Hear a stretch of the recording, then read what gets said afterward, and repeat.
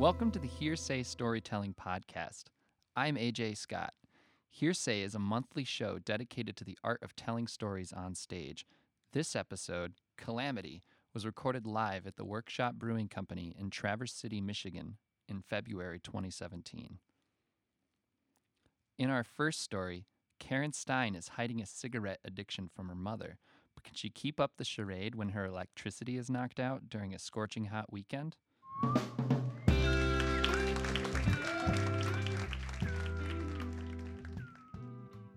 So it's entirely possible that my father knew that I was smoking cigarettes when I was in college. I was home for break, and I was at a diner with a friend and a cousin, and as we were winding down, I lit up a cigarette, and we're just talking, and at some point I glanced up, and there's my father on the other side of the window, frowning at me. Now, I knew that he and my mom and some friends were going to a movie that night, but I didn't know that we were all going to end up in the same town, which was not the town we lived in. And so I don't know how long he had been standing there. He had kind of just wandered away from the crowd, apparently, and saw me through the window. So I don't know if I was holding the cigarette, exhaling from the cigarette, or if it was even just sitting in the ashtray. But if he hadn't seen me touching the cigarette, he would have so figured out. I mean, he should have figured out that it was mine based on my awesome Oscar-worthy performance when I ran outside to greet them, wide-eyed and rambling.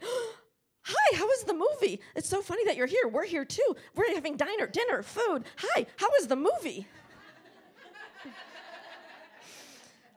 There are a lot of adjectives that people use to describe me. There's a whole range, but I don't believe smooth has ever been one of them. So we never had a conversation about it, though, so I never found out what happened, like what he saw. However, I do know that if he saw anything, he never said a word about it to my mother, because that absolutely would have been a conversation. Now, parents not wanting their kids to smoke, and then the kids smoking anyway, that is not anything special. And in fact, I would argue that there is an unwritten law that if you produce a family sitcom, that has to be the plot line of at least one episode. But in the sitcoms, it's always pretty much the same thing. Smoking is bad. Stop doing that. Oh, okay, well, it was my friends anyway. Boo, smoking. And I can't claim to have seen every sitcom ever produced, but I'm going to assume that, unlike my life, they never had the backstory that grandma was a very heavy smoker who died when mom was barely out of college. And I'm going to assume that in these sitcoms, unlike my life, mom hadn't become so anti-smoking that she worked for the Chicago Lung Association and basically wrote the anti-smoking program for the entire city of Chicago, which was published in the Chicago Tribune and broadcast on the TV news. Now, I was really good at being anti-smoking when I was a little one. I had it nailed down. You know, you walk down the street and there's someone smoking a cigarette, and I would do the whole I was super cute. But, you know, there's seemingly no irony in the fact that I loved candy cigarettes, and I used to pretend I was smoking pretzels. And my brother saw me do this once and said, "Oh, you're going to be a smoker." And I was so horrified and offended by this suggestion.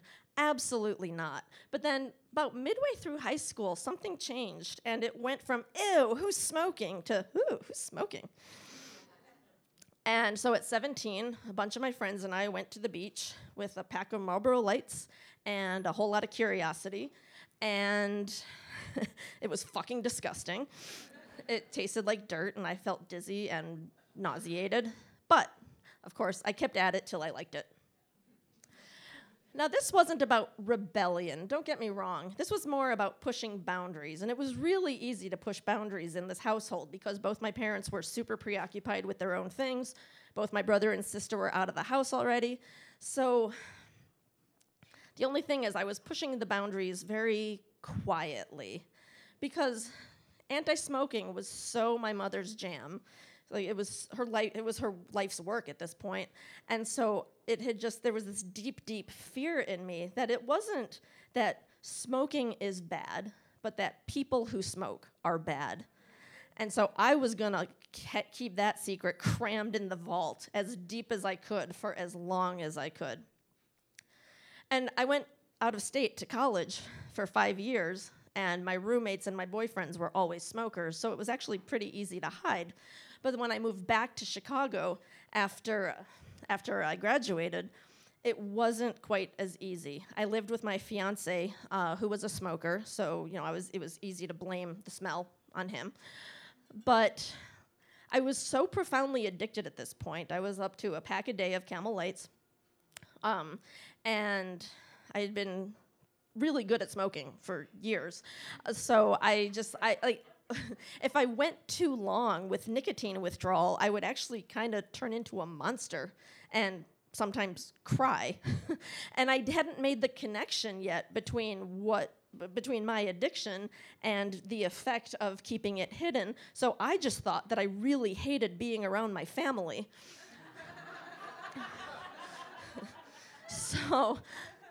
So basically, I would always keep my visits really, really, really brief. And this was kind of pushed to the limits on one hot stretch in July 1995. And to say hot actually feels like a lie, because that does not capture what this was. So on a Wednesday, it was low 90s, high humidity, nothing we hadn't experienced before, borderline intolerable, but we'll live to tell the tale. The next day, Thursday, 104 and 106 degrees at the 2 Chicago airports. Now again, we're in a city, so asphalt everywhere, brick buildings, tar roofs, air pollution. Factor in the humidity, it felt like 125 degrees. And there was no rain in the forecast for the entire week, so we were not going to catch a break.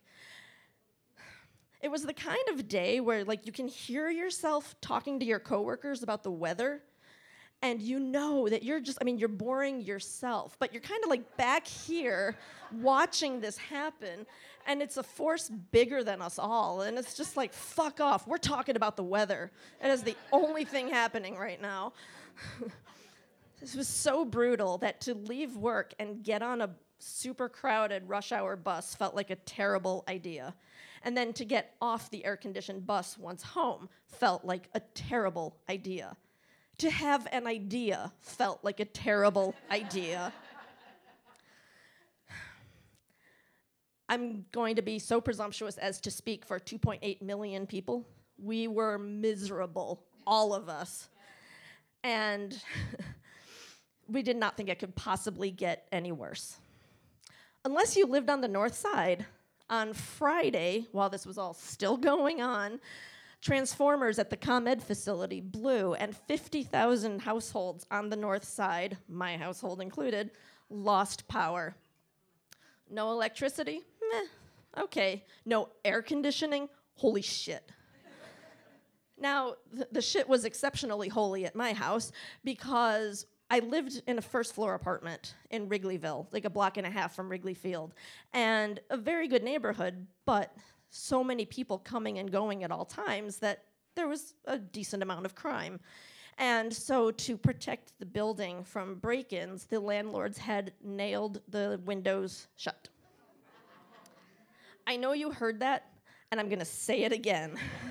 They nailed the windows shut.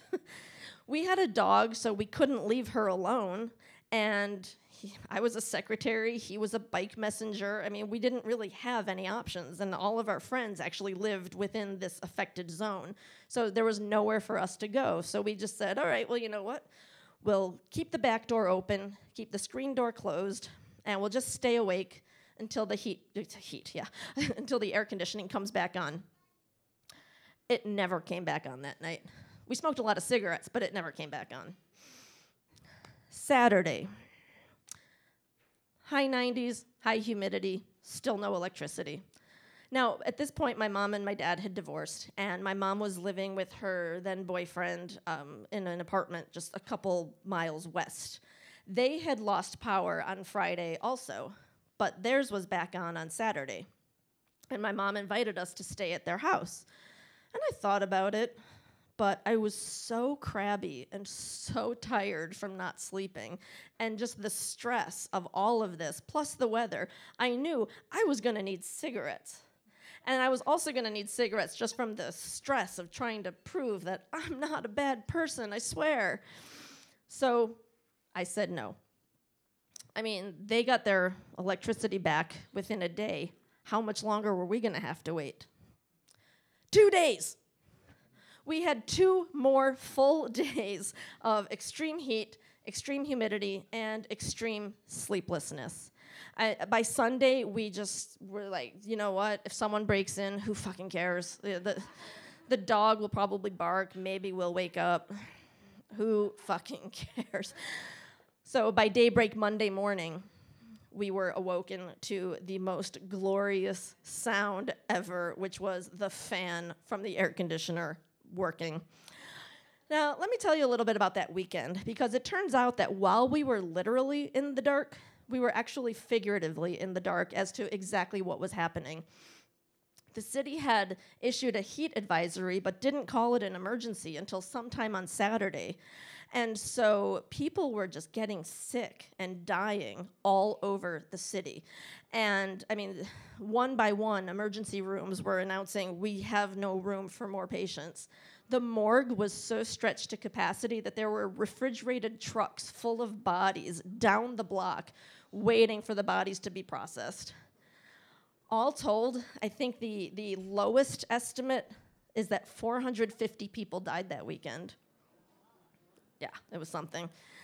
And most of them were elderly, and pretty much all of them had no air conditioning. So to recap,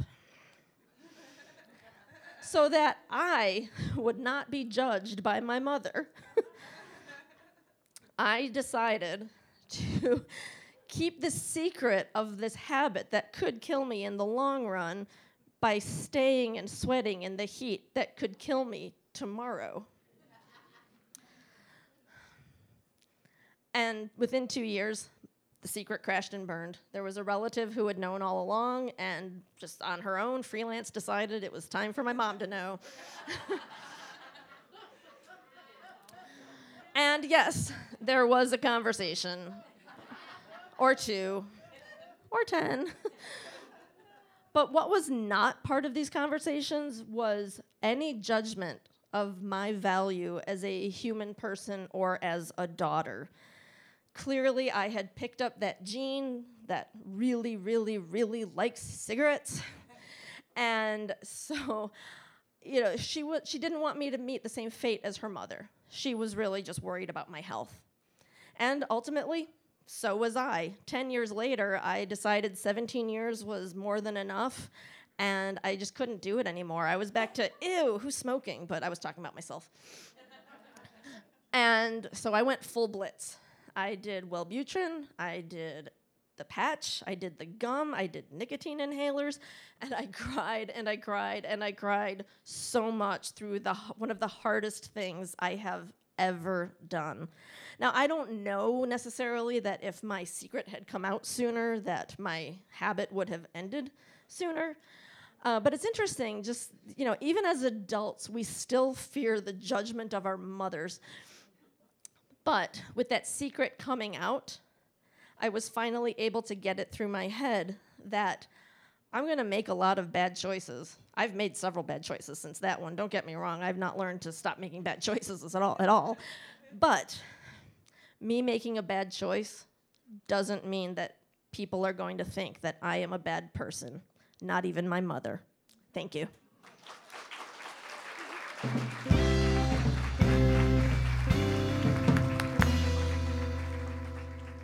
Next, Crystal Frost isn't sure how she feels that the destruction from Tennessee wildfires includes the chapel where she married her first husband.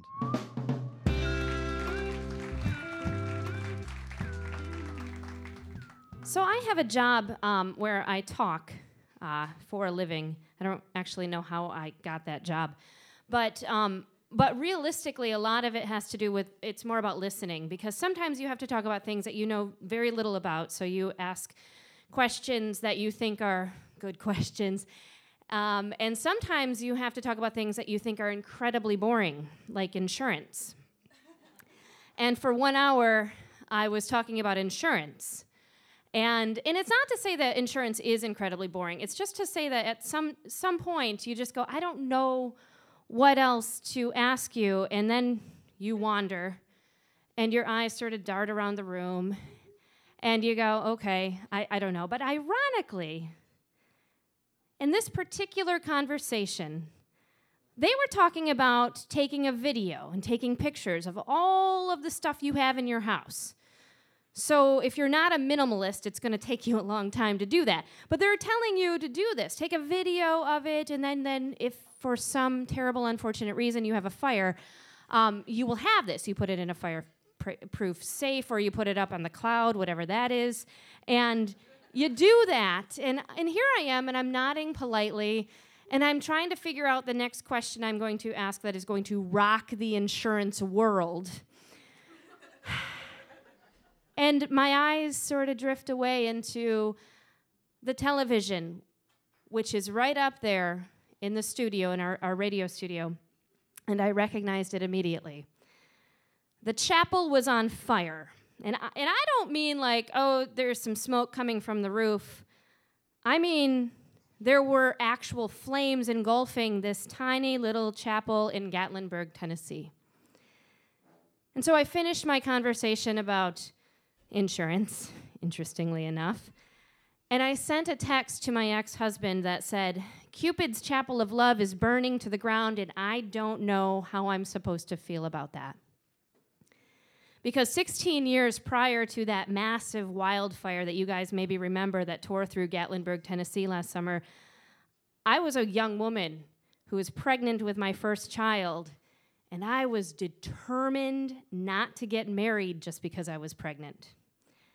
And it was June at this point. I was stubborn, and I was hot, and I was fat, and I was in Tennessee. We told people that we moved, my boyfriend and I, we told people that we moved because he got a job offer building cabins in the Smoky Mountains. But that's not really the reason. We moved because I was running away from years of bad memories that ended with my father being sentenced to life in prison. And that happened on April 28th in the year 2000. And we were living in a crappy apartment in Johnson City, Tennessee on May 1st. We had put all of our belongings in a U-Haul attached to our Ford Taurus. And really, all we had were some clothes, a few dishes, and a Kawasaki awesome motorcycle, which I was still determined to ride even though I was very pregnant. Because it was the beginning of a new life, and nobody was going to be around to judge, and it was going to be great. And I was anxious, and I was delusional, but I was eternally hopeful. So on one particularly hot Saturday afternoon, my boyfriend and I were in bed, listening to the sirens outside because we lived in a kind of bad neighborhood we didn't know about. And I put my head on his chest, and I put my hand on my belly that was probably actually a lot bigger than it should have been, being only shy of 6 months pregnant. And I had a thought. I said, our lives are going to be changed forever. And he said, I know. And then he said, are you worried? And I said, no, but I probably should be because I'm 21. And it was in that moment that a thought popped into my head, and it was a thought I never expected to have because I was adamant about never getting married, and I wouldn't do that just because we got pregnant. Even though we loved each other, even though we were making a commitment, it didn't matter because we were making a commitment. It was in my belly. But then I said it. I blurted it out, actually. I said, I love you, but when I have this baby, I don't want to introduce you as my boyfriend. I think you're more than that. And then he asked, "So do you want to get married?" And I said, "Yeah." And so 2 weeks later, we were going to get married. So Gatlinburg was really pretty close to Johnson City, Tennessee. It's actually less than 2 hours away. And it was one of the first places that we visited when we moved to Tennessee because I saw a sign for a triple-decker go-kart place. And it was on the highway. And I said, "We're going there." And we went there. And I had a bulky sweater on, even though it was like 70 degrees, because I had to hide that belly. Because I was 21, and I know that even though you see signs that say, pregnant women should not ride, I'm like, what do they know? Who cares? But when we were in Gatlinburg, other than, seeing this awesome go-kart place, which was really cool, by the way, we saw a lot of wedding chapels, and we commented about that in a restaurant with my cousin. My cousin lived in that area already, and he said, "Oh, yeah, Gatlinburg is second only to Vegas for shotgun weddings. It's a little classier," he said. So there it was. It was my shotgun wedding day, only I don't think it felt like a shotgun, I really didn't feel like that because we were doing this purposely and we weren't doing this for a party. It was almost like we decided we were going to get married and then we were like, "What do you want for dinner?" I mean, that's what it was like. But we did tell our parents and they managed to get there, even though because we're 21 and we were awful, we said, "Well, we don't need you to be there because we're going to do it regardless, but this is what we're doing. We're getting married." Because we were assholes. So Matt's parents they jumped in an RV. His sister jumped in. They're driving because they need to be there. Their son is getting married. My mom throws my grandpa into a car. My brother's there. My sister's there. They're driving to get there. And my cousin was there with his in-laws because he lived there, but that was it. And we drove up to the first chapel that we saw because we weren't Googling things in the year 2000. And we just walked in and we signed up for package number 2. It was like an a la carte wedding. I'm not joking. For $299.99. We got to get married under this makeshift waterfall on a bridge, and they were going to videotape the ceremony. Oh, and the receptionist was going to take photographs. And we got to choose one song. And we could check the box if we wanted a non-religious ceremony or a religious ceremony. It was literally a box that you checked. So I was like, well, hey, I'm pretty liberal. But then I was thinking, oh my God, I can't imagine a Southern wedding without God present. So I checked that box. And the night before the wedding, I booked these hair appointments, and I really had no idea because we had literally lived there for all of a month. And I didn't know what we were getting into. So my mom, my sister, and I, we're all going to get gussied up for me to get married, all big and fat and pregnant. And I didn't realize that where we booked these hairstyles, they're actually known for their very Southern hairstyles. So we walked out of the salon like we had been in maybe a community play of Steel Magnolias. I mean, I'm going, oh my God, what is happening here? My hair was bigger than my belly. She figured maybe she had to make it match. I don't know. But speaking of walking, well, my feet were not agreeing that day. And so the very cute shoes that I had picked out were just not going to work. On the way, we went to a Family Dollar store, and I bought some literal bedroom slippers. And the clerk says, "You getting married?" And I say, "What gave it away?" I'm wearing a white bed sheet that is a dress. So much rouge, you would have no idea that I may or may not have been blushing at the question. And she says, "Well, you're almost to Gatlinburg. Your mom looks worried and you're really pregnant." And I say, "Tell me what you really think." But we laughed during the drive. It was wonderful to have my mom there. I made fun of my hair a lot. I made fun of my dress. it really wasn't typical bride behavior. It really wasn't. I actually said, well, maybe my next wedding will be fancier. Which is not typical bride behavior. That should have been a clue. So I meet the Reverend at Cupid's Chapel of Love, and he was literally like something out of a sitcom.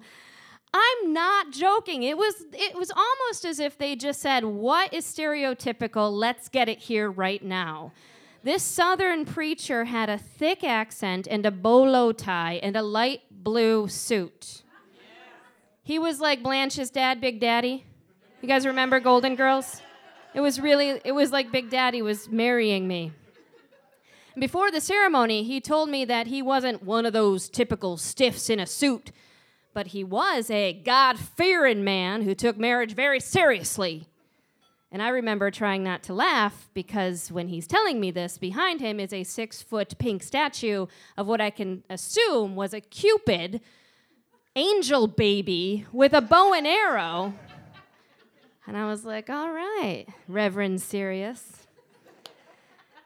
During the ceremony, he had our names on a script that the receptionist had prepared during the check in the box phase.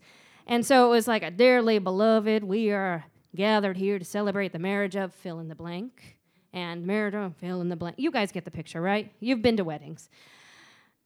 And here we are. We're doing this. We're getting married. I'm shaking, and I'm holding hands and looking into the eyes of my soon-to-be husband, and I'm actually wishing that we hadn't opted for the waterfall package because I really had to pee.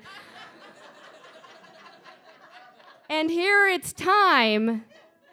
And you all might be aware of this, but my mom actually chose a spelling of my name that's a little non-traditional. The crystals of the world that are spelled Crystal, I salute you, because everybody thinks that's really how it should be spelled. But sometimes you get a K, or sometimes you get a CRI, or a KRI, or a KRY, and whatever, and you're always correcting people. But my mom spelled my name CHRISTAL, like Christ conquers ale.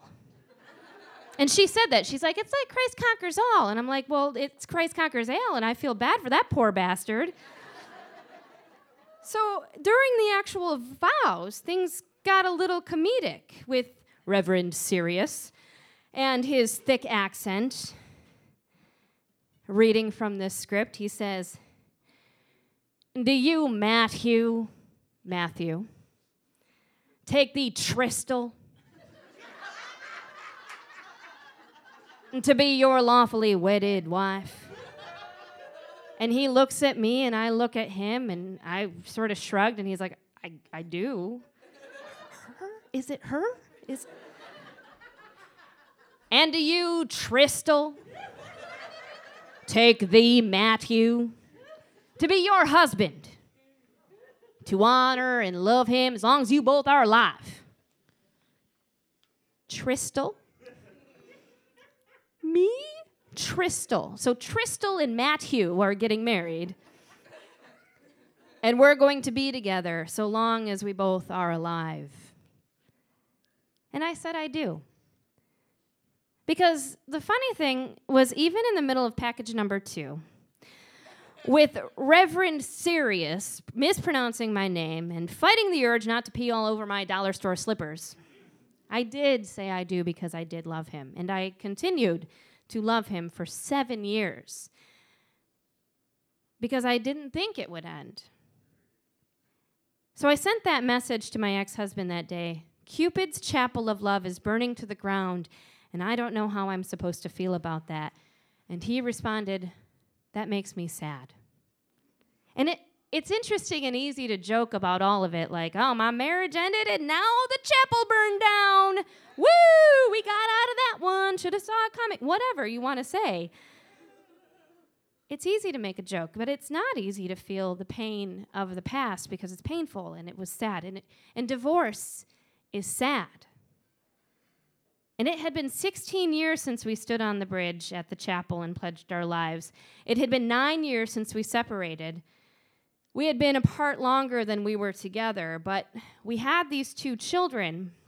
during that 7 years, which means we were tied together, if only through them, for the rest of our lives. And I was looking at that text message and I started to chuckle because somehow those idiot, asshole 21-year-old kids were right, that we didn't need the piece of paper, that the commitment we made, the decision to have that child together, that was the commitment. And in the end, we didn't have the piece of paper. It didn't matter. And 2 weeks ago, my son was in the hospital. He had been in the ER, and I was with him for a few hours. And I had to leave because I wanted to go let my husband, Jordan, know that things were going to be okay. And I walked out, and I saw my husband, Jordan, sitting next to my ex-husband, Matt. And they were both visibly concerned. They were chatting, and they had been hanging out together for a couple hours, but they were both visibly concerned. And I looked at them, and they both stood up, and I thought, wow, they're worried about our child. So in the end, that wildfire in Gatlinburg, Tennessee, it ripped through more than 20,000 acres. It destroyed 1,000 plus buildings, including Cupid's Chapel of Love. 14 people lost their lives. It was beyond devastating. But I read recently that the town began rebuilding immediately, that they had some quiet support and some contributions, some generosity given from celebrities, from individuals, from neighbors, from strangers, that people were gathering together to rebuild and to start again. You know, farmers sometimes have to burn down their fields, and sometimes you hear marriage compared to farming. You have to tend to your garden. My ex-husband is a good man and I am a good woman, but sometimes you do have to burn those crops to improve the soil and to improve the health of the field.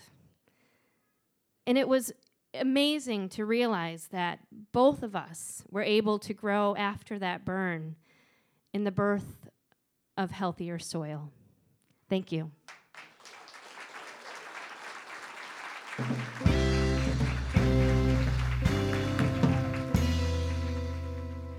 In this next story, Daniel Stewart finds that the bad funerals he's been to in the past are making him nervous about what to expect at his own father's funeral.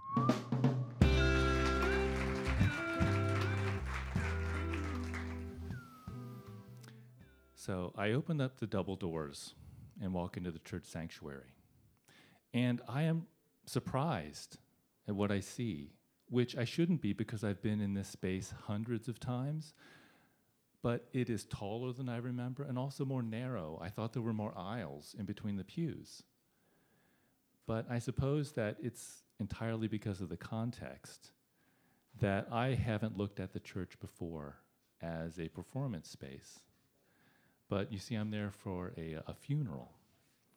And the thing that, I don't know that anybody really likes funerals, but I have a particular sort of weird objection to funerals in that I object to the fact that most of them they're bad shows. And I didn't know that I had this sort of reaction until I think it was about 8 years ago, thereabouts, when my wife and I were called to the funeral of a cousin of hers a cousin named Kurt, who had died of cancer after a long battle. And I didn't know Kurt. I'd met him a few times. I'd talked with him in passing. So when I arrived at the funeral at this large evangelical church outside of Milwaukee, I thought, well, it'll be nice actually to be around all this family where we can talk about Kurt. Well, we went into the chapel where they were playing a loop of a waterfall, which I thought was sort of unnecessary, but that's okay. It was going on long enough. We were watching to see when it would start repeating. We would nudge. Do you see the bubble? Do you see the bubble? That's the clue. But then things are about to begin. And I thought it was very odd because Kurt's coffin was open in the chapel. And when they turn off the loop, they close Kurt's coffin and they wheel him out, which I thought was odd. When the minister began speaking, it became clear why, which is that they hardly mentioned Kurt again throughout the entirety of the funeral. In fact, the first thing the minister says is, well, I've done about 1,000 of these funerals by now. And I'm telling you, that does not make you guys feel special. So he finishes speaking, barely mentioning Kurt. Another minister comes up. He mentions Kurt even less. They talk about the church. They talk about what they believe. They talk about what they're doing. They talk about what they told Kurt to believe. A third minister gets up and speaks and mentions Kurt even less. A fourth minister gets up to speak. He at least acknowledges that it just so happens that somebody named Kurt is dead. And maybe that's the reason that we all drove to this church on this weekend night. The next morning, I was irritated at the time. The next morning when I woke up, I was mad. So I sat down at my computer, and I had a very good friend who had recently lost her father, so I knew that she would, I think, understand. And I began writing her an email that began with these 3 sentences: worst funeral ever. And that was sort of where I began being a sort of a freelance funeral critic. Because the thing about a funeral is it is sort of a show. And I'm not going to downgrade a funeral because the music is unimaginative or because the pacing is a little uneven. The dialogue is going to be cliched. That's okay. That's a solid sort of 3-star thing. But what you can't do, and I mention this, now I'm not a seasoned performer. The only time I get up in front of people is for these storytelling events. But what I know about getting up in front of people is that when people come and they give you something, they give you time, they give you something to be there, when you are up in front, you need to think about what you're going to give back.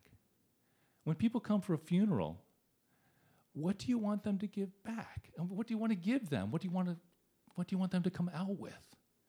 I'm thinking that what you ought to give them is some measure of compassion, kindness, truth. How about that as a starting place for the basics for a funeral? Because a few years later, at another sort of distant family funeral, this was in fact the uncle of my wife, a man named Bill. We went to his funeral. It was at an Episcopalian church.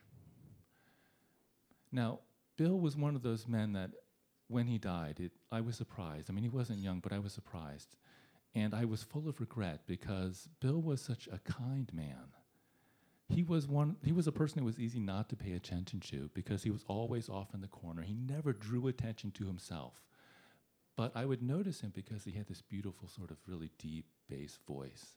And whenever he spoke, he was so kind. He never said anything harsh. And the thing is, Bill lived what I would consider a really tough life. Early in their marriage, his wife had had a stroke, which left her barely able to speak and almost immobile, so she was confined to a wheelchair and able to do very little. So it was left to him to care for her and to raise their 2 sons, the younger of whom is autistic. He did that all by himself, and he never complained. In fact, he raised almost single-handedly these 2 sons who turned into also really kind, caring, giving men. So I thought, well, we're going to go and we're going to talk about Bill, who lived this whole life with nobody paying attention to him.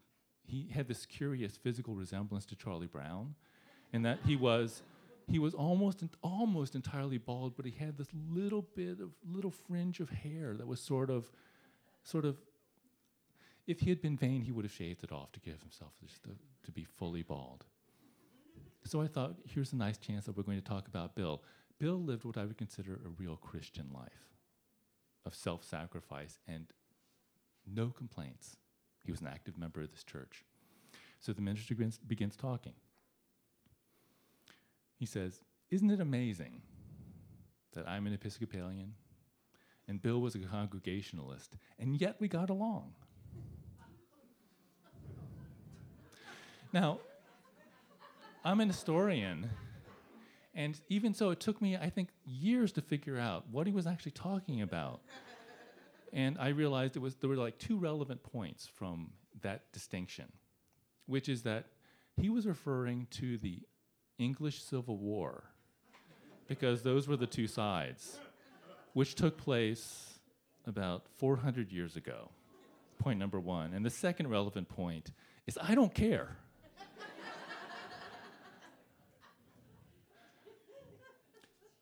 That was just an awkward beginning. But no, he actually doesn't talk much more about Bill for the rest of the service. In fact, he uses Bill as sort of a cudgel. I feel sorry for you, he says, if you don't believe, because you will never see Bill again.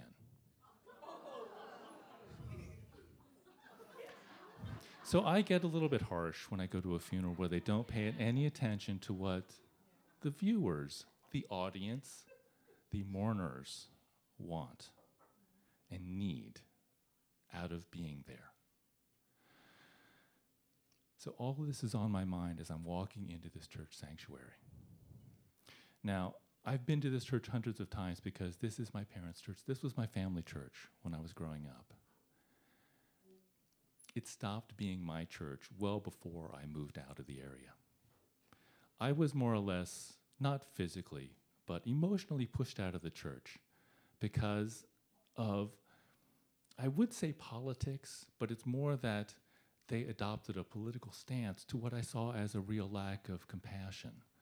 I felt like they had almost no kindness for the vulnerable, and they had only kindness for the powerful.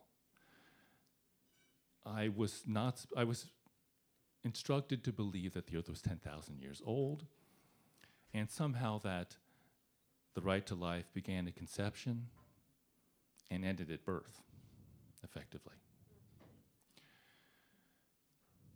But I'm here for a funeral. This church, these beliefs, not this church, these beliefs drove a wedge between me and my family because they were all believers and I was not. My father desperately wanted me to tell him that I believed what he believed. But even to make him feel better, I couldn't lie to my father.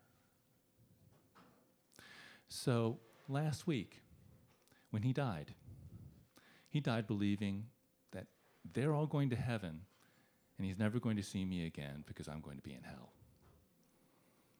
But I'm here for the funeral.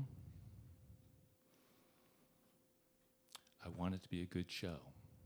Because the thing is with a funeral, you only get one shot to make it right. The program is pretty simple. Besides the introductory remarks and the music, my older brother speaking, and then me, and then the pastor.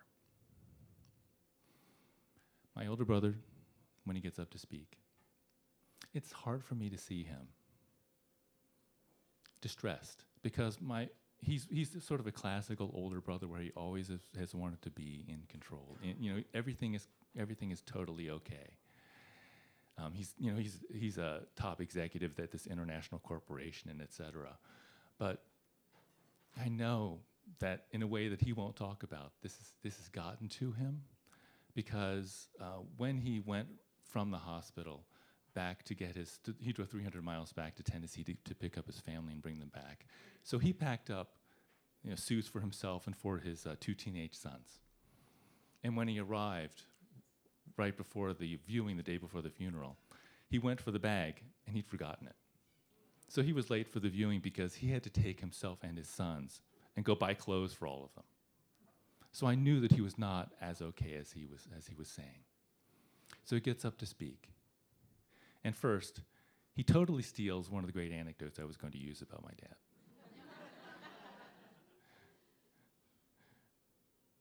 But the rest of the time he talks about how our father was his friend. And they were able to talk every day. They did talk every day because they had so much in common. They could talk about their faith. They could talk about their churches. They could talk about, he sent his sons off to a Christian school to be raised. And then it was my turn. This presents, as you might imagine, sort of a conundrum, what to say. Because I've always tried to be truthful to my father and about him. And I love my father. He loved me. We were so much alike that it was the fact that we could not agree on this fundamental thing that drove this permanent wedge between us, that left these vast swaths of things we could never talk about. But there was never any problem with the love. So what do I talk about? I talk about the things that I wish people would talk about at funerals. Because honestly, I'm up standing in front of everybody, and there's this, this metal box right here, right in front of me, which I helped pick out. It's steel, it's got this waterproof seal and a lock for some reason. But the one thing that I can't get out of my head is that my dad's not dead. It's absurd. I mean, it's only my subjective experience, of course. But the entire time I've been alive, my parents have been here. My parents have existed since the beginning of time. Therefore, my father is still alive. There's been some horrible mistake, because my father goes to the hospital all the time, and they always have some paperwork snafu, and he doesn't get discharged correctly.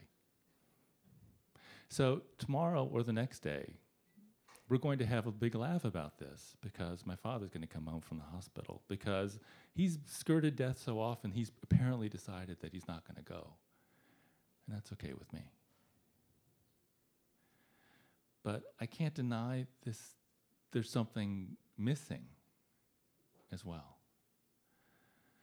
But it's not my father, because I would know if my father was gone. But I've been talking to all these people. I've been learning more about my father than I knew.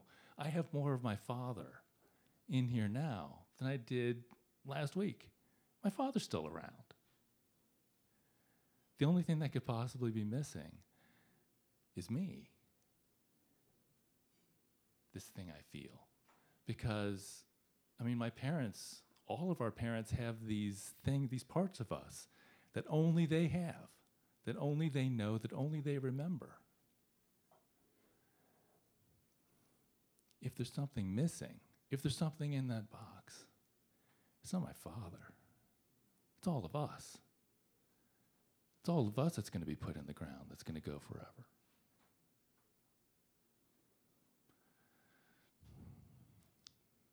And I sit down, and I have no idea what I've said. I have no idea how anybody has heard it. And now it's time for the pastor to speak. And I was here a couple of months ago, my most recent visit, because my father was in the hospital, and my mother wanted company, so I said I would go. I was there on a Sunday. And he had talked about public restrooms. So I just screwed my mouth shut, as I had done through much of my youth. And he begins talking about my father, his friend. And he says, his friend is gone. And he knows that his friend is in heaven now. But that doesn't make it any easier for him to know that, because we're here. Even knowing that he is in heaven, we still grieve because he is not with us. And a lot of the rest of it sort of bounced around in my head. But when he stopped speaking, I realized I'm comforted. So, the music at the funeral wasn't great. We tried to hit too many hymns. It was like too much of the greatest hit selection. Let's do 2 verses of everything. The pacing got a little slow sometimes. But I think all in all, I think we put on a pretty good show. Thank you.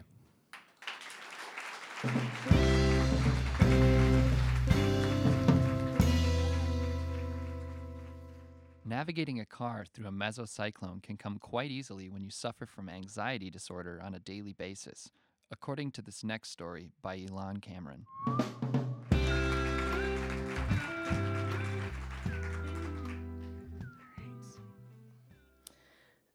On a sunny summer afternoon, I sent the following text to a group of our friends. I hear there's going to be a storm, but let's have a barbecue, unless the storm's bad. Those long, yawning days of sunshine and beach time and all the shit we have to do despite the fact that we live in a tourist town and are surrounded by people who are on vacation. That feeling of pressure every moment you have the most fun available. And it's perhaps like some advanced form of FOMO, fear of missing out, caused by being around people who are seriously having more fun than we are. It's okay. I'm kind of used to that, though. I've had an anxiety disorder pretty much my whole life. When I was young, I was put in special ed because I couldn't sit still. My first grade teacher used to remove her polyester belt from her fancy jumper and tie me to my chair with it. How this may have informed my sexual proclivities is a story for another day. But yeah, that happened. I didn't know I was anxious. I didn't know what that meant. It was the 1980s, and people couldn't even talk about quiche without bringing up gender politics. So they put me in special ed. It didn't help the anxiety. It just gave kids more reasons to pick on me. At that time, I wasn't diagnosed with generalized anxiety disorder, panic disorder, PTSD, major depressive episodes, and though those features and symptoms of each crafted the structure of my days, I also wasn't diagnosed with attention deficit or dyslexia. A clarity of why I'd done so poorly in school was the least of the things those things taught me about myself. My diagnosis at age 7 was minimal brain damage. Thank you, Munson. I learned to live with anxiety. Adolescence was rough, but once I was in my teens, I sought meditation and martial arts, and I kept to my safe group of friends who loved me enough to tolerate my neurotic nature. I learned to cope because I had shit I wanted to do. Not everyone can do that, though. I don't know who to credit for my emotional fortitude or dumbass stubbornness. Probably my ancestors. Living with anxiety is an adventure. I learned to joke about it. Anxiety is the spice of life. When I bopped around to psychiatrists, trying various expensive and shitty medications, and I found therapist, a sliding scale social worker, who took me on for 10 solid years. I know it's so rookie therapy to be all like, well, my therapist said this, and she requested that I try that, and she's so encouraging. It's adorable and annoying, and if you find it really annoying, you probably need some therapy. But I don't care. Jody Michaels saved my life. She was the first person who ever saw me have an anxiety attack and was able to tell me what it was. I didn't know much about what caused some of the symptoms that seemed to make me not just the base level of weird that I am today, but like super bonus weird. I lived in a state of hypervigilance, which is an enhanced state of sensory sensitivity accompanied by an exaggerated intensity of behaviors whose purpose is to detect threats. Hypervigilance is also accompanied by a state of increased anxiety, which can cause exhaustion. When I learned this term, I was surprised I wasn't named formally in the definition. Example, Elon Cameron. I like to call it hypervillage dance. It sounds so much more fun and social.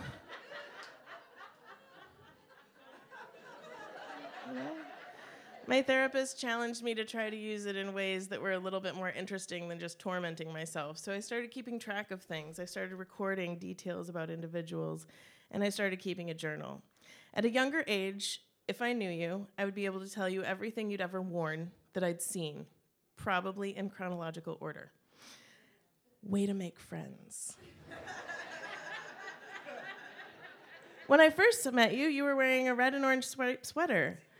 But before that, I'd seen you wearing that blue flannel and jeans. Yeah, not creepy at all. I can't help it. I'm an only child. I remember having an anxiety attack during a standardized test. It was one of those number 2 pencil bubble filling in kind of bullshit tests, and I just started making patterns because I was pretty sure I was going to be dead soon because my heart was pounding irregularly, I was thirsty and sweaty, and I couldn't really see straight. So the most I could do was like fill in some kind of random pattern that felt like it was giving order to the universe at that moment.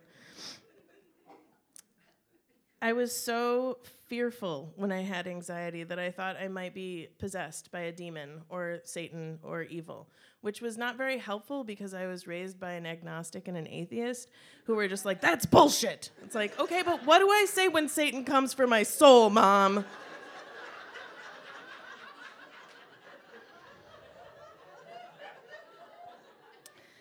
Working to live with anxiety has been like taming a giant wild creature, I assume. Despite my childhood obsession with Grizzly Adams, I've never actually bitten off that much. But when raging, it can ruin your entire day or your life and everything in it. I'm going to propose that if cared for and tended to, maybe it can also give you strengths. Taming the beast is so annoyingly grown up. It's things like drinking enough water and getting enough sleep and eating right and exercising and getting sunshine, taking time to study and be quiet and write. And at different times of my life, it's been necessary to have pharmaceutical intervention. But for the last 25 years, I've utilized a number of integrative modalities, which have been enormously helpful. Working to live with anxiety, I feel like it's just a friend you hate and you get to know better, and then you hate less. So back to that sunny summer day, Jen and I'd both been working a ton, and we just really weren't taking any time for ourselves or fun, and we were getting that really downtrodden, cranky summertime feeling that was like, why is everyone having a blast and we just work all the time? So we were like, okay, let's do this. We were at the store, we were gonna grill some meat and fish and even tofu. We had a selection of beverages that covered all the summer cocktail trends, and we brought flowers and candles and every sort of produce that looked beautiful to us. I'd start massaging the kale the minute we got home. Jen would prep the meats, and we'd both do beverage service. We even planned a badass charcuterie board with cheeses, contraband, and all the garnishes. We hauled our cart out to our 15-year-old car and started to load it up. In this short span of minutes, the sky flashed dark, like the dusk that happens in the afternoon, and a chill accompanied by a brisk wind picked up quickly. I snapped a picture of the sky because I'd never seen clouds like that before, like a giant layer cake collapsing in the middle. We hopped in the car, a certain amount of urgency upon us, aware that the storm was going to be major. Not even a mile from the store, the shit hit the fan. There were fire trucks with their sirens blaring, blocking Division Street, our most obvious route home. We crossed on the numbered streets as we were able and had to redirect several times because of large trees blocking the passage. We made our way to Garfield. The wind was dumping rain in buckets the wipers had no chance to keep up with. Finally, we were closer, just 3 miles from home. And then a clap, flash, and a huge tree hit some electrical wires before falling on a car, which created a blast of sparks. We made a U-turn, backtracking blocks to find another way through. Jen started doing this yelling prayer thing that I had never witnessed before. We'd been together about 12 years at that point, and I'd never heard her say, "Dear Lord, please, Jesus, help us."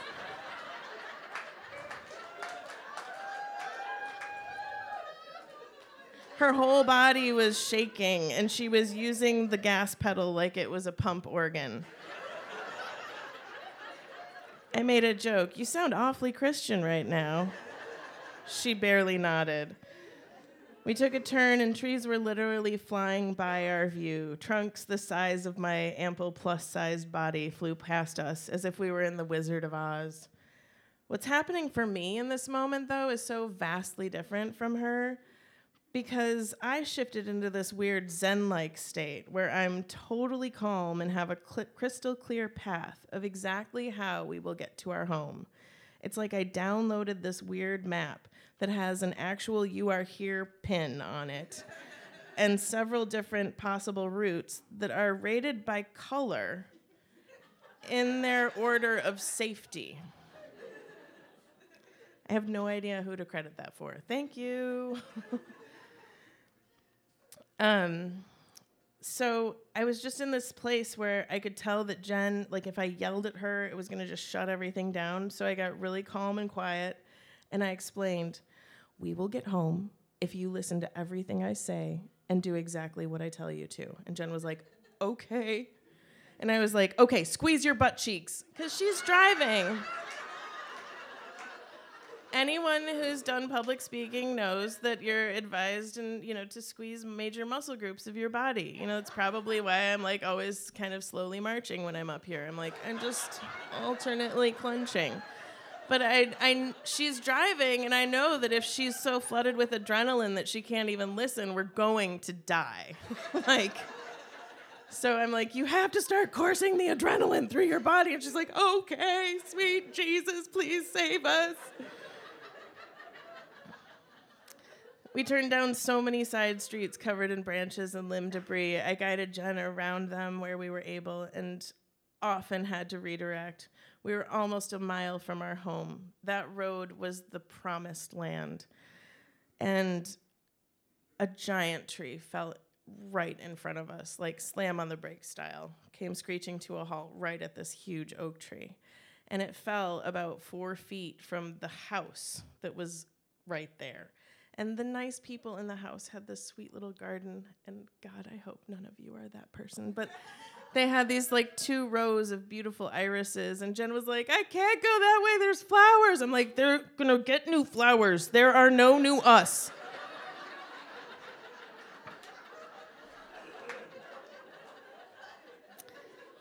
And so we got to the other side of the tree, but then we both saw that there were open electrical wires on the road. And extrapolating from what I knew about lightning striking your car, that you would actually be safe because the rubber tires would act as an insulator, I extrapolated and decided this is totally fine, keep going. Which fortunately it was, but my electrician uncle nearly killed me when he heard that.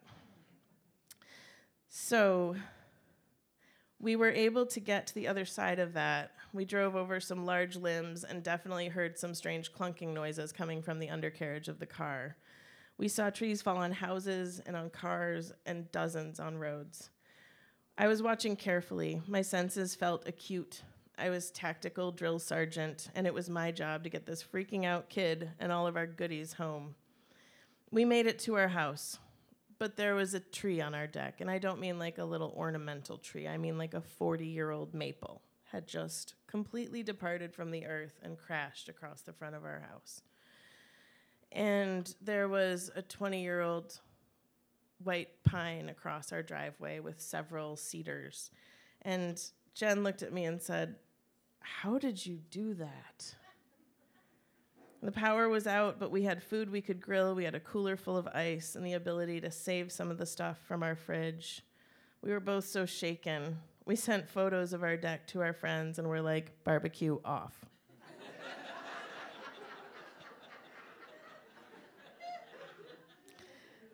Some of you know. I don't really know what gave me the ability to be calm in that situation. Maybe it was just sheer necessity and human instinct. But I have to think that it was my many decades of constantly preparing for ruin that could have led to a little bit of this. It was the function of all my sleepless nights and sweaty-handed days and the payoff for years of fearful thinking and surviving anyway. I'm not trying to polish a turd. Anxiety is not awesome. It doesn't make you better. But maybe it can save your life, and it can inform your survival instinct in a way that makes you mighty and strong, like a giant wild creature. If you have anxiety or any of the diagnoses I've talked around, you're not alone. You don't have to be alone with this suffering. I feel like Grizzly Adams sometimes, sitting with my evening tea by the fire while this dangerous beast snoozes at my feet. But at least the thing sleeps now. Thanks.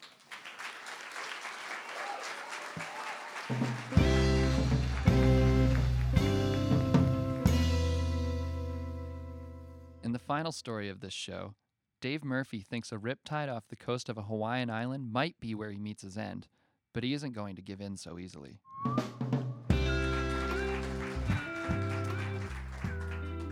I am not a good swimmer. There are many things I'm not good at, but this story involves the water, so I'll start out by saying that. But with that acknowledged, I do like snorkeling, because to me, snorkeling is much like swimming with training wheels. So we're on the island of Kauai, the Hawaiian island of Kauai, and we want to find an off-the-beaten-path beach where we could do some snorkeling. And you can always tell the local beaches, because instead of the dollar rental, low-budget cars, the off-the-beaten-path beaches have the pickup trucks from the locals. So we found one of these beaches, and it was great. It was fun to see everybody playing, meals being prepared. And over in an area, there was a group of guys, and they each had a can of beer and a spear gun. And to me, that looked like a Polynesian deer camp. So I felt like I was more at home. And the only thing that was missing is if Speedo could develop a form-fitting flannel bathing suit, then it would be just like my native UP. So it was a comfortable place, and these guys were spearfishing, and I knew I needed to stay away from them because I would be a good prize take-home if I went in there. And so my wife stayed on the shore, and I went in and I made my way around the spear fishermen.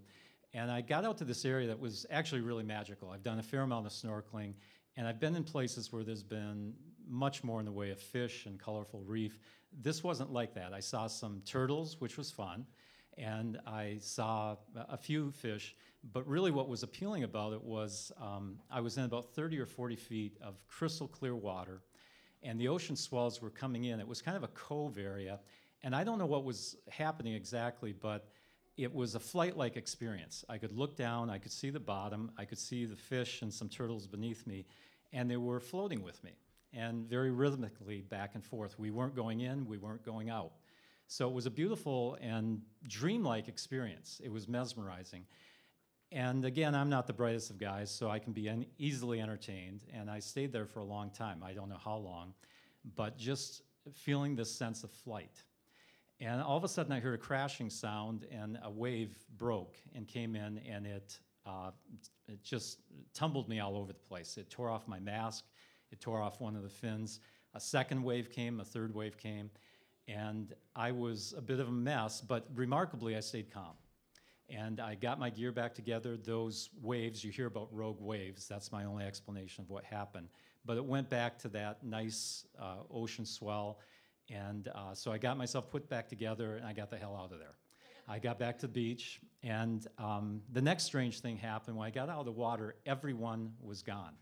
Everyone. The beach was cleared out. On Hawaii, all beaches are public, but some of the pathways to the beaches are not. So in this particular case, they were closing a gate at 6 p.m., and I then saw my wife running from the gate area, yelling, "Where have you been? You've been out there for over an hour. I lost sight of you. Everybody cleared out of there." And I can't tell you what a disconcerting thing that was, because I went from this dreamlike state of flying to having my gear stripped off of me. I'm not a good swimmer. And then I get back to the beach, and it's like the Twilight Zone. No one is there. And my wife, who never yells or gets upset about anything, is screaming at me what's been going on. So it was a strange end to a rather remarkable experience.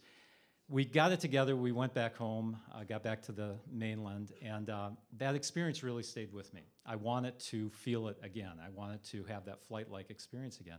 So we made it back to Kauai a few years later. And the first thing we did was we headed for that beach. And much of it looked the same. There was the same batch of beat-up pickup trucks, families, kids playing. One thing that had changed was the water was a bit rougher. And I noticed something that I hadn't seen the first time out. In the distance, there were some rocks with really heavy surf pounding on it. And that must be what kind of made the bay or cove area relatively calm, was seeing that batch of rocks kind of as a protective barrier. So my wife and I kind of talked it over, is this a wise thing to do based on the last experience where it looked calm? And we agreed it's not someplace I should stay out for long, but I'd like to just, poke around not far from shore and see if I could get back out to at least see that flat bottom place that had stayed in my mind for these past few years. So I had a watch on this time. I promised I wouldn't be out for long. And she said something that I always appreciate. She said, "Be careful." And a few years ago, a few years prior to this, I'd gone skydiving, and she said, "Be careful." And I'm not sure what she was expecting that I might do, like take off my parachute before. But what I realized is what she wanted to be able to say is, if I died, she could say, "I told him to be careful." I guess he didn't listen. So she told me to be careful. I was. And I headed out, and it went bad in a hurry. I could not see the bottom at all, and I kept coming up because I was getting water in my mask, water in my snorkel, and I felt I was still under control, and I was still trying to make my way out to that magical spot. But then I started hearing this pounding surf, and I stuck my head up, and I first looked back at the beach, and it was unbelievable that I had traveled about 200 feet out. And behind me, the rocks were very near. The rocks that were several hundred yards from shore were several hundred yards closer. And I was in a rip current of some sort. And again, not being a good swimmer, I realized don't fight it. Stay calm. Try to work your way out. And I think that would have worked under normal circumstances if not for the rocks. I was getting closer and closer to the rocks. And whatever direction I tried to fight, I was not getting away from them. And the pounding sound was remarkable. It looked like a washing machine with the surf and foam. And so something happened then. For the first time in my life, I panicked. And this isn't your garden variety panic. This is, I could hear my pulse in my face panic. I started fighting it, swimming, stroking. And it was remarkable. I'm not going to say I'm a world-class athlete, but I do enjoy exercise. My cardio conditioning's pretty good. In about 30 seconds, my arms and legs were wasted. I had nothing left. And I lifted up out of the water at that point, and I'm spitting water, seawater, out of my nose, my face, I can't see. And on the shore, my wife is standing with her hands on her hips looking for me. But she's looking about 300 or 400 feet in the wrong direction because that's how far out I'd been taken. And at that point, I'm sucked under. And I'm being battered around. I'm starting to hit things, and I know the rocks are near. And I just had that image of my wife in my mind, and I felt like I'm not going to make it. I have nothing left in my lungs. I'm gagging underwater. I have nothing left in my arms and legs to fight it. And I don't know if you've ever been in the experience where you've tried to anticipate what would be the final thoughts you might have at the end of life. But I really believe that I was there. And I just closed my eyes at that point, and I thought, this is shitty. We are on vacation. It is prepaid. The only way we're going to get any value out of this if I die is if my wife eats 2 Hawaiian buffet breakfasts every morning for the next 10 days. Have you ever tried to eat guava pancakes with poi syrup? It is thick and it is ugly stuff. And how is she going to do this? And then what's going to happen to my body? God, I hope a white shark consumes me because there's been turtles everywhere. And if a turtle consumes me, I was a runner. Do you know what the headline would be? It would be former runner consumed by turtles. That would mean, I'm trying to think, is that irony? Because that stupid Alanis Morissette song, the only thing ironic about that stupid song is that there was no irony in a song named Ironic. So I understand paradox, I understand contradictions, but is this really ironic? And then I was on the surface. So I'm on the surface, and I'm trying to figure out what just happened. And what appears, the best thing I can piece together is the rip current died, and I'm in some kind of an eddy, And now I'm frightened as to what do I do, because the rocks are over here. If I go back where I came from, I'm going to hit that current again. And so I decided to tentatively try to make my way through to shore, and I was dragged to shore. So I think that the current was circulating in. So in no time, I'm back on shore, or I'm back near shore. I'm in knee-deep water, and I've really been banged around. So I try to stand, and I can't stand up. And you know how you may have those experiences where a car accident or something, you don't know until later how badly you were injured. So I look down at my legs, and I think, my God, you're never going to walk again. Until you take the fins off, you dipshit. Nobody can walk in fins. So I take the fins off, and I can get upright. And I don't know if any of you are in the medical community here, but there is a physiological phenomenon when the body goes into a massive state of panic. What happens is that the calcium deposits in the bones actually leave, and they move back into the bloodstream. And they are deposited in your forefront teeth, so that as you come away, you're going, because all you have are these gigantic teeth after this experience. So you're coming to shore, and down the shore, my wife has spotted me, and she's coming at me. And this is the South Pacific. And it's my loving wife, and she's wearing a bikini, and she's coming in my direction, calling to me. And the only part of my anatomy capable of engorging are my teeth. And that could work, but I'd prefer not. So as my wife approaches, she sees me, and I'm waving, and she's waving too, and she's going, "Did you have fun? Did you have lots of fun? Did you feel like you were flying again? You were only out there for like 5 minutes. Why don't you go back in? Go back in." Thank you.